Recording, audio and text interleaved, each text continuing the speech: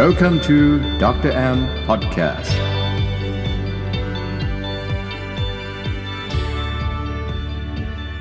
สวัสดีครับท่านผู้ชมทุกท่านครับเรากลับมาในอาทิตย์นี้กับตอนที่2ของโรคอ้วนวันนี้หมอจะมาเล่าให้ฟังเพิ่มเติมว่าอะไรคือต้นเหตุต่างๆของการ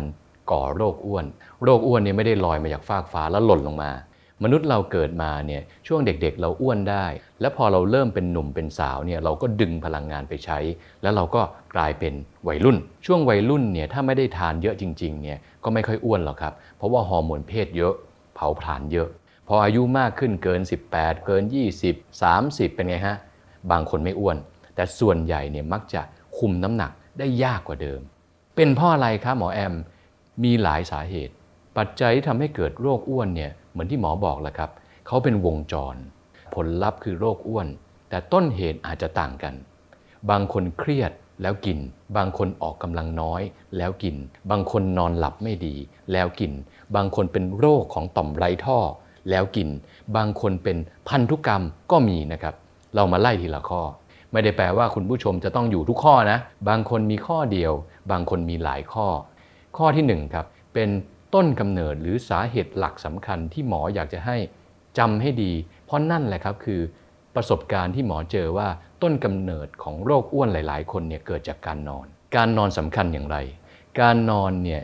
คือช่วงเวลาที่มนุษย์เราเนี่ยพักผ่อนเมื่อเราพักผ่อนไม่ได้แปลว่าทั้งตัวพักผ่อนนะฮะเขาจะมีกะกลางคืนออกมาทำหน้าที่เผาผลาญไขมันหรือที่เรียกว่า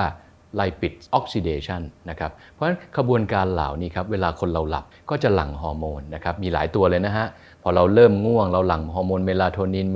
มาทำให้เราง่วงขึ้นให้เราหลับและเราหลับลึกพอเราหลับลึกปุ๊บหลั่งฮอร์โมนโกรทฮอร์โมนออกมาเผาผลาญชะลอวัยชะลอความแก่ไปจนถึงการหลั่งฮอร์โมนคอร์ติซอลในวันต่อไปให้เราตื่นมาแล้วพร้อมสู้กับวันต่อๆไปหลั่งฮอร์โมนความอิ่มฮอร์โมนความหิวเกิดอะไรเยอะมากในร่างกายเราตอนเราหลับเวลาเรานอนหลับไม่ดีครับนอนหลับไม่ถึง8ชั่วโมงต่อวันการจะสู้กับโรคอ้วนนะครับมาแล้วนะเคล็ดลับนะครับต้องนอนหลับให้พอเพียงอย่างน้อย8ชั่วโมงต่อวันและนอนก่อน4ทุ่มเมื่อไหร่นอนก่อน4ทุ่มถ้าใครมีเครื่องวัดนะวัดการหลับลึกเนี่ยต้องมีหลับลึกประมาณ 15-20% โอเคเนาะนอนก่อน4ทุ่มอย่างช้า4ทุ่มครึ่งหลับให้ได้8ชั่วโมงอย่างน้อยให้มีหลับลึก 15-20% ร่างกายนี้จะหลั่งฮอร์โมนเมลาโทนินได้ดีฮอร์โมนหลับลึกได้ดีโกรทฮอร์โมนได้ดีภูมิต้านทานจะเยอะการต่อต้านเชื้อไวรัสจะดีตื่นมาตอนเช้าเลปตินหรือฮอร์โมนอิ่มจะเหมาะสมเราก็จะกินปกติมีการวิจัยไว้ครับว่ามนุษย์เราเนี่ยที่นอนน้อยกว่า5ชั่วโมงต่อวันติดต่อกัน5วันเนี่ยจะทานเยอะขึ้น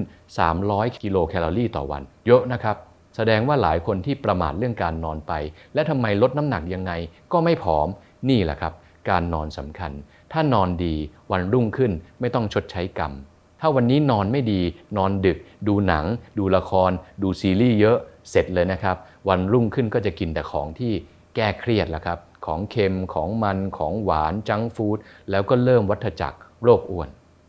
ข้อที่2ครับ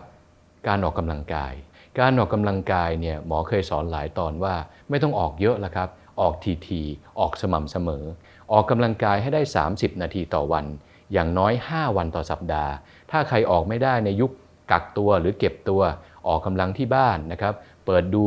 ในอินเทอร์เน็ตออกกำลังกายปัดกวาดเช็ดถูเดินให้ได้ 19,000 ต่อวันปั่นจักรยานอยู่กับที่ได้หมดแล้วแต่เลยนะครับทำสวนนะครับตัดต้นไม้นี่คือข้อที่2ข้อที่3ครับคือบางคนเป็นโรคอ้วนจากความผิดปกติภายในไม่ว่าจะเป็นต่อมไร้ท่อต่างๆคือต่อมไทรอยด์นะครับต่อมหมวกไตตับอ่อนตับนะครับอันนี้ต้องปรึกษาแพทย์ผู้เชี่ยวชาญการปรึกษาแพทย์ผู้เชี่ยวชาญเพื่อจะหาว่าตัวไหนหรือหัวเผาทั้งหลายในร่างกายเนี่ยทำงานไม่ดีถ้าทำงานไม่ดีก็ต้องแก้ไขอันนี้บางครั้งเรียกว่าเป็นโรคข้อที่4ครับการทานดี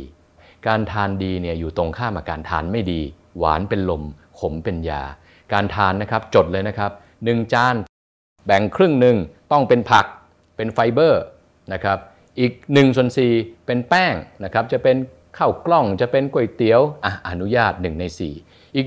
1/4เป็นโปรตีนนะครับ ถ้าใจยังไม่แข็งเป็นโปรตีนต่างๆได้แต่1ใน4นะถ้าใจเริ่มแข็งแล้วให้เหลือแต่ปลากับถั่วและธัญพืช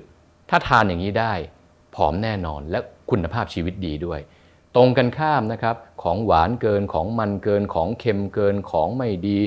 จังก์ฟู้ดต่างๆชาไข่มุกน้ำอัดลมน้ำผลไม้การกินเหล้าต้องระวังนะครับการกินขาหมูทุกวันอาหารทะเลทุกวันอาหารนี่ไม่แย่นะครับขึ้นอยู่กับว่าเรากินเยอะแค่ไหนถ้าเยอะไปไม่ดีน้อยไปไม่ได้ผล